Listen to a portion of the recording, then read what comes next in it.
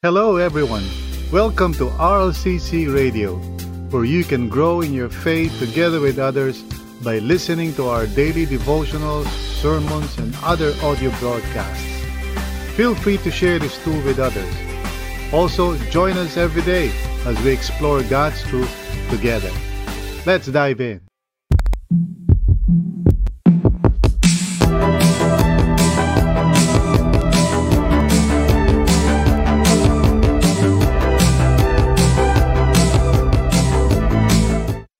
Purihin ang ating Panginoon at tayo po ay muling binigyan ng Panginoon ng opportunity to come together online and to meditate on God's Word.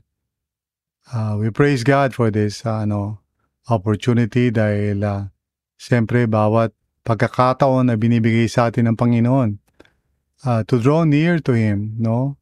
Upang mas lalo siya makilala at mas lalo natin maunawaan ang kanyang kalooban para sa atin.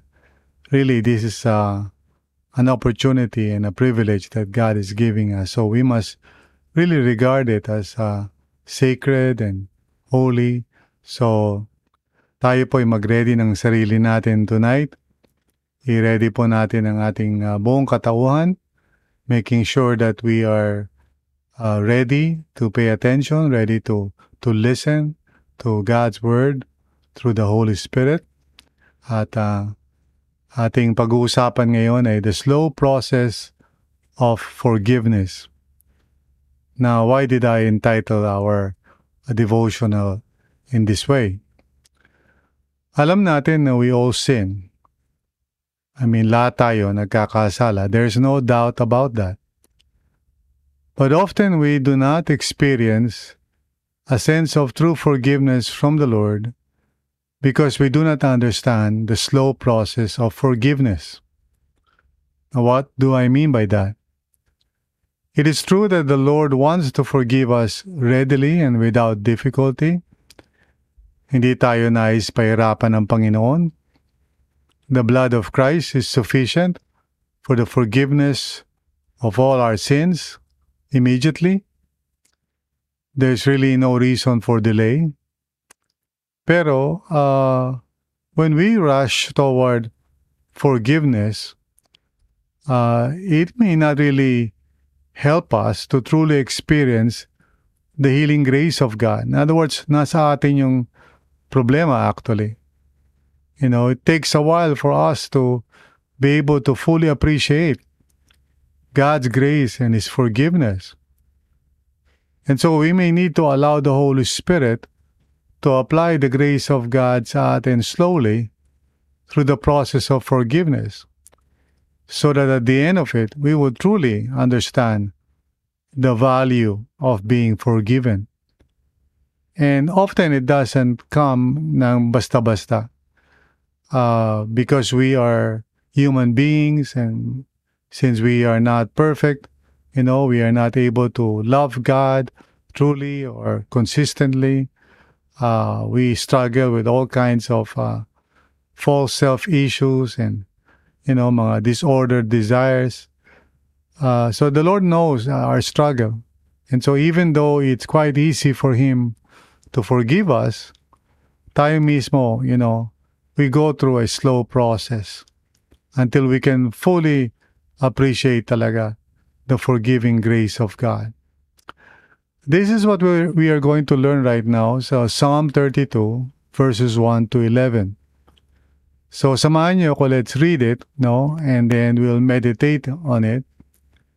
Not chronologically, but we would arrange it according to, the kind of order that would be experiential, for somebody na maaaring nagkasala o nagkamali and desiring to be forgiven by God. There is a process, and it's quite slow. Pero thanks be to God, God is gracious, and He would accompany us through that slow journey of faith. Amen. So let's read first yung Psalm 32 verse 1 to 11 chronologically, and then we will study it starting at verse 3. So anyway, let's look at verse 1 first. No, sabi niyan, Blessed is he whose transgressions are forgiven, whose sins are covered.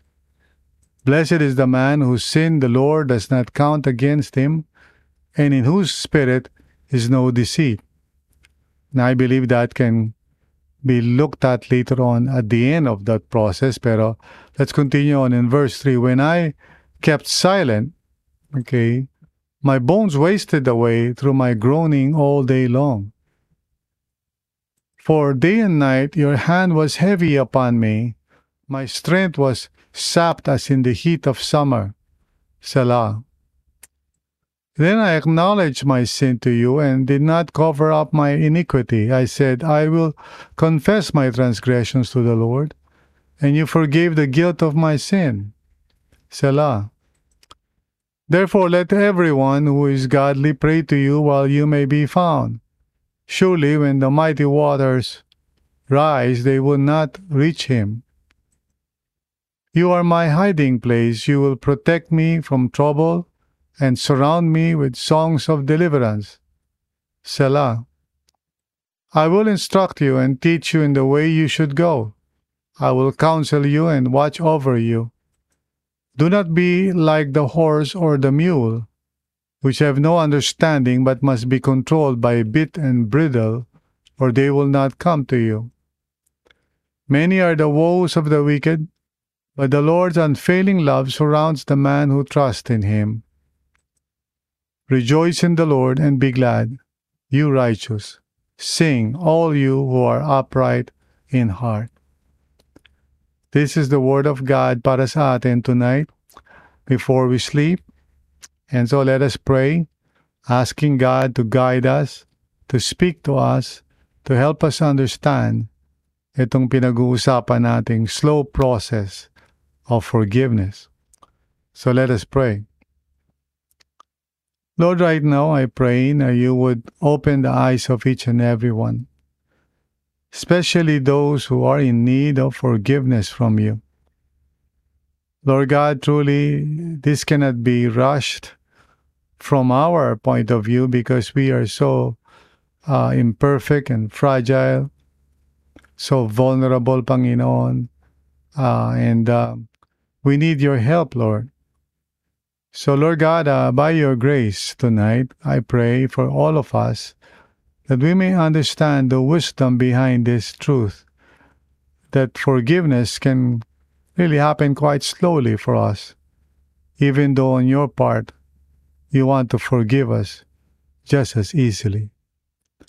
So, Lord, by your grace, mangusap po kayo, Panginoon.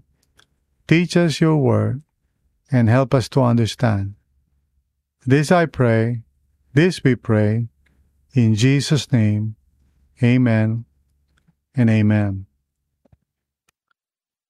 So let's talk about the slow process of forgiveness.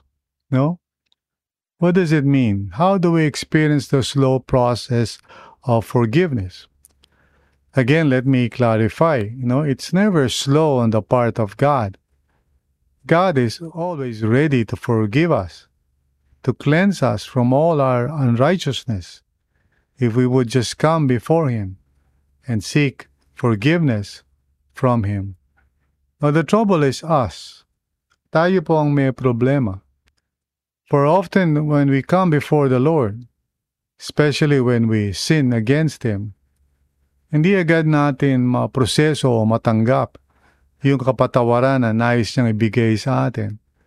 So we go through a process, a slow one, pero by the grace of God, if we just, allow the Lord to work in our hearts and not really try to rush it artificially, just so we can get over it, but really to just trust God for the process.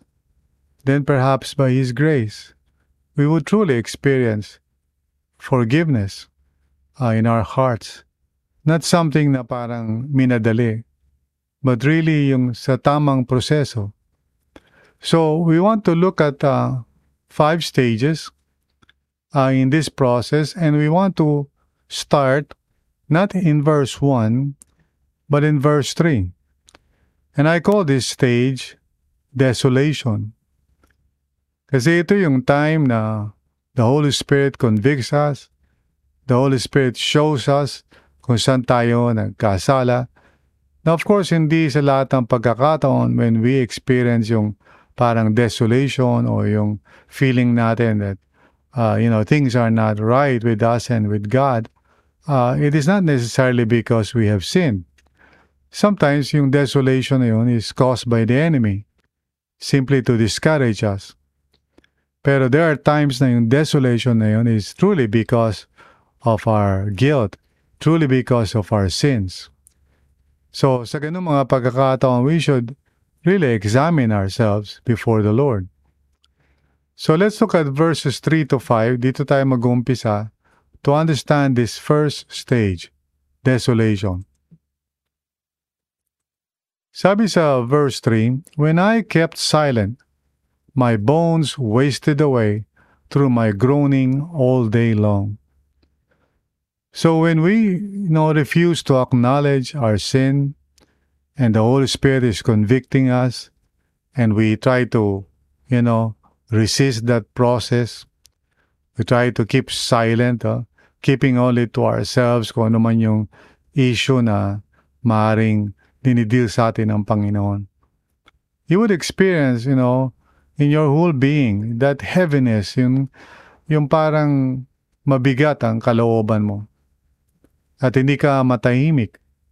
Parang wala kang kapayapaan. You may try to escape, pero nothing works. Sabi ng psalmist sa verse 4, "For day and night your hand was heavy upon me.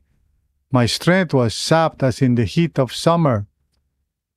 Now, yung Selah, as you well know, is again a musical term of which we modern people do not really know for sure. Some people think that it means pause. It could be.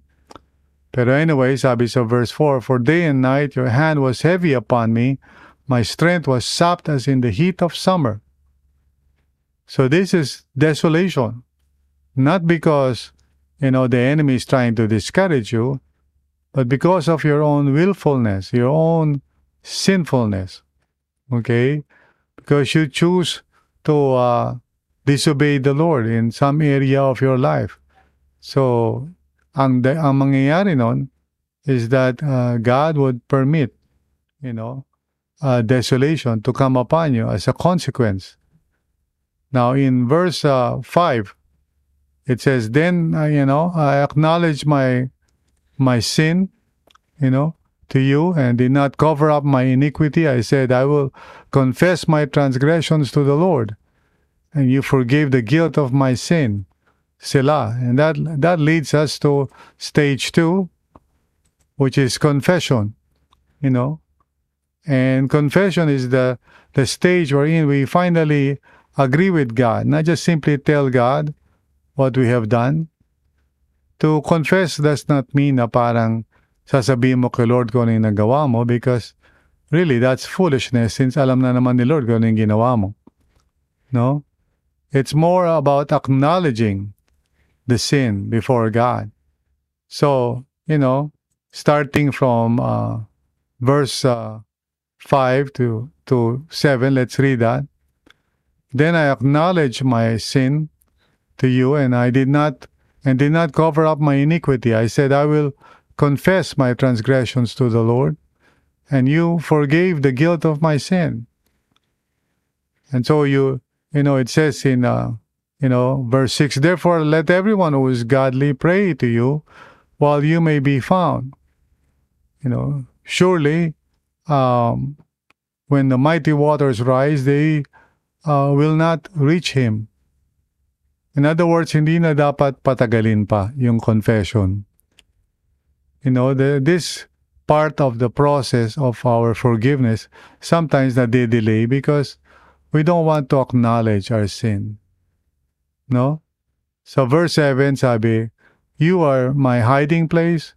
You will protect me from trouble and surround me with songs of deliverance." So in other words, very important na maunawaan natin na, when God allows desolation to happen in our lives, yung tinatawag na, yung feeling o yung parang mabigat na damdamin and so forth. It is actually God's grace for us to really acknowledge yung sin natin before Him, which should lead to confession.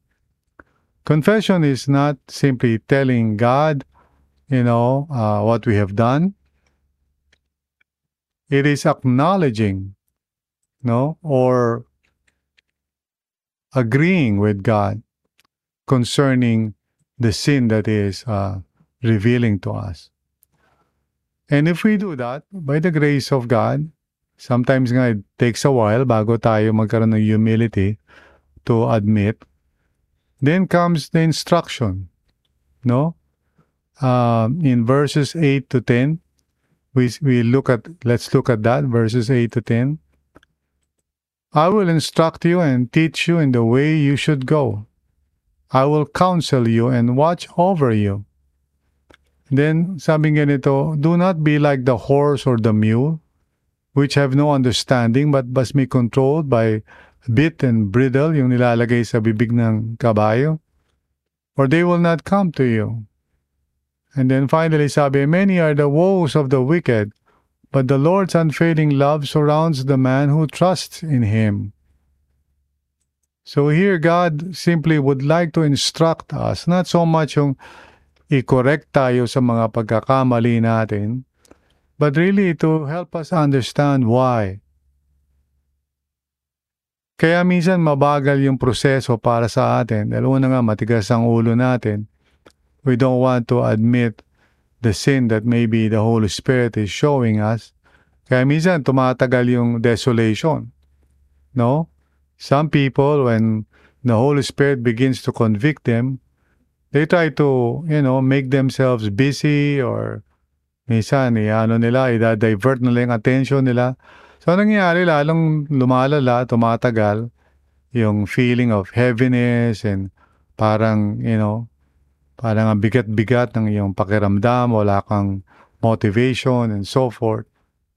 But hopefully, by God's grace, we can come to that stage 2, which is confession. Again, this is not telling God what we have done. Alam na ni Lord yun eh.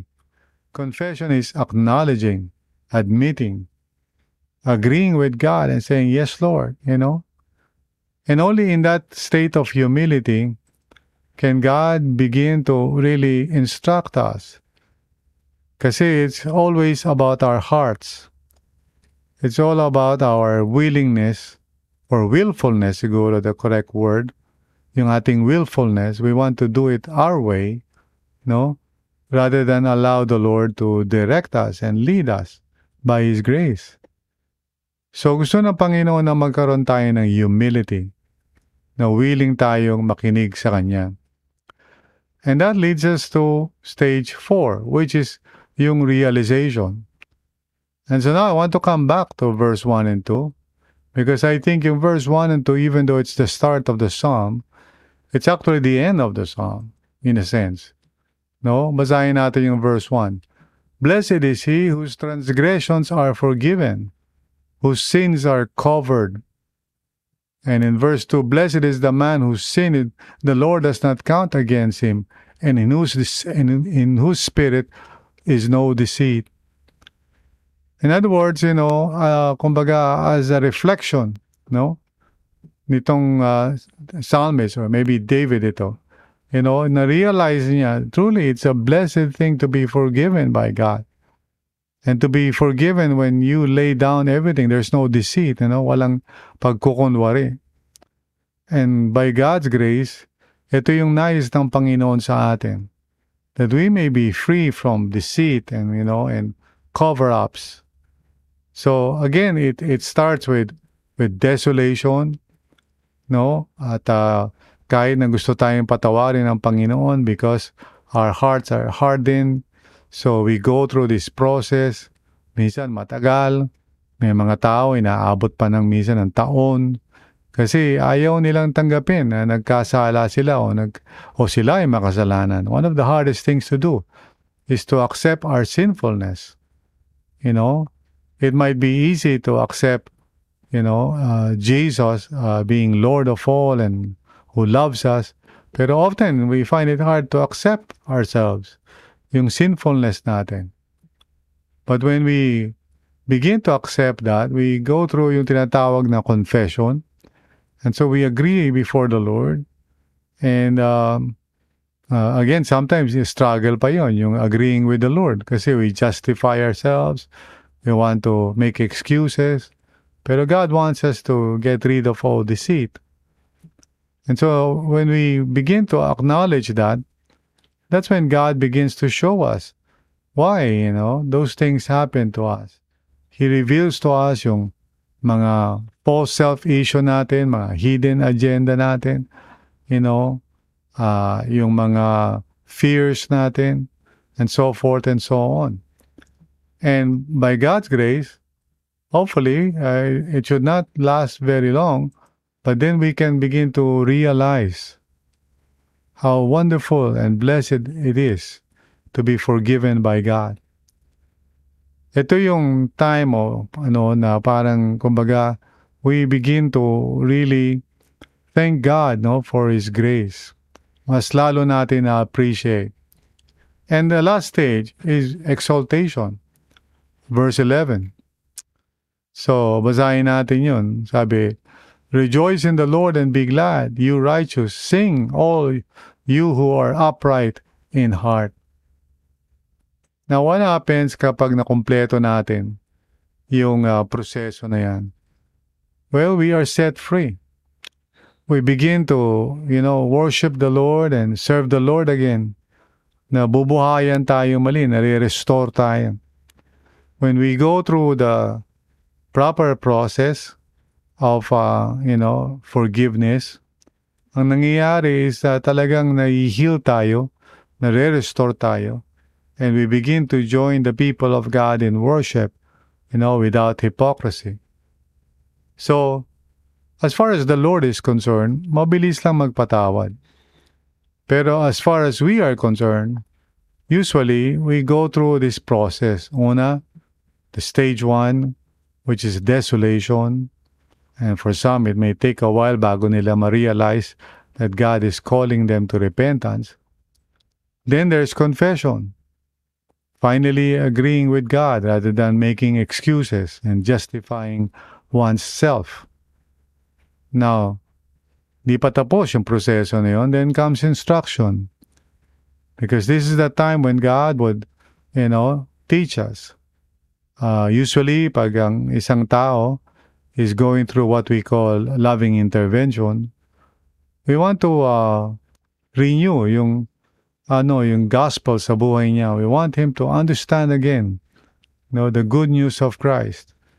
And at first, parang, siyempre, struggle yung tao, lalo na kung matagal na siyang Christian. But usually, I tell the person, why don't you just go back and review the gospel? Perhaps the Lord will open your eyes. And sure enough, ganun nga yung nangyayari. And then there's realization, that it's better to confess, it's better to be honest before God, it's better to be true to oneself rather than lying to oneself or hiding, before God. And then finally, there's that exaltation. Malalaman mo na ang isang tao has really completed the slow process of forgiveness kasi he or she is able to go back to serve God again, to honor the Lord again, kasi na-heal na yung heart niya by the grace of God. So, ang bottom line itong devotions natin tonight is this. We often experience true forgiveness as a slow process. Not because God is slow, not because God wants to withhold His forgiveness, but often because tayo po, we are fragile, we are weak, we are sinful, pero by the grace of God, He patiently guides us through the process hanggang sa ma-realize talaga natin that there's nothing else that is better for us than to be in a state of forgiveness and reconciliation with God. Sa Tagalog po, madalas nararanasan natin ang tunay na kapatawaran bilang isang mabagal na proseso Muli, ito ay tungkol sa atin, hindi ito tungkol sa Panginoon. Please don't think na parang God wants to withhold forgiveness. Hindi po yan. In fact, malinaw sa Bible na if we just confess our sins, He will forgive us and cleanse us of all unrighteousness. There's no second thought as far as God is concerned. So, ang madalas na problema ay tayo po. That's why maraming mga tao pa nagkasala sila, nahihirapan silang bumalik. Maraming mga tao na kapag sila ay nakagawa ng mga hindi tama sa buhay nila, hindi sila agad-agad nakaka-recover. And so, if you know somebody like that, just be patient. Love that person and guide that person through these stages. Hindi mo pwedeng madaliin ito. Only the Holy Spirit can make each step, a reality in a person's heart. Stage 1, desolation. Stage 2, confession. Stage 3, instruction. Stage 4, realization. And then finally, stage 5, exaltation. So, yung 5 proseso na yan cannot be rushed. So, come alongside a person who's suffering from guilt and condemnation and just accompany them through each of those stages. Helping them, to process and to receive God's grace sa buhay nila. Now, if this is you, kung ikaw yung tao na nagkasala, I think you know what I mean. Minsan, nahihirapan ka, no? When people say, oh, just ask forgiveness and God will forgive you. Kasi feeling mo na parang you don't deserve it, di ba? Nahihirapan ka to just accept the forgiveness that comes by faith. So, know this. This is often the case. I'm not saying na all the time, pero more generally, karamihan sa mga tao, it takes a while for them to completely understand that God loves them, that God wants to forgive them, that God wants to cleanse them from all unrighteousness and restore them to spiritual health and vitality again. So, it may take a while for you, as it does for many others. Be patient with yourself and trust God. He loves you. He wants you to experience true forgiveness sa buhay mo. And so, it may take a while, but God will accompany you through that journey. Remember, God wants you to be forgiven. He wants you to experience true forgiveness. But knowing that, ang bawat isa sa atin, mahina tayo. And so by God's grace, He condescends, to our weaknesses. And He accompanies us through that journey of faith hanggang ma-heal tayo completely by His grace. So thanks be to God. Let us pray. Lord, maraming salamat po, Panginoon, for your love and mercy upon us. Surely, Lord, you want to forgive us. Surely, Lord, it doesn't take long for you to forgive. Pero, Lord, usually for us, it takes a while. Kasi, Lord, hindi ganun kadali for us to admit, hindi ganun kadali for us to confess, hindi ganun kadali for us to listen, to pay attention. Kaya minsan mahaba yung proseso, Lord, for us. Thank you, Lord, na in your mercy, you do not give up on us, but you continue to pour forth your grace sa buhay namin so that ultimately, eventually, by the grace of God, we would truly experience yung real forgiveness and healing, and we would be able to return to the truth and live our life to the glory of God. Salamat po for your mercy, Panginoon. Thank you, Lord. In Jesus' name, amen and amen. Thank you for listening to this episode. We hope you were encouraged and edified to continue following the Lord and growing in your faith together with others. If this content helped you, consider sharing it with others. Also, if you would like to support this ministry, please visit solo.to/RLCCPHIL. That's solo.to/RLCCPHIL. See you again.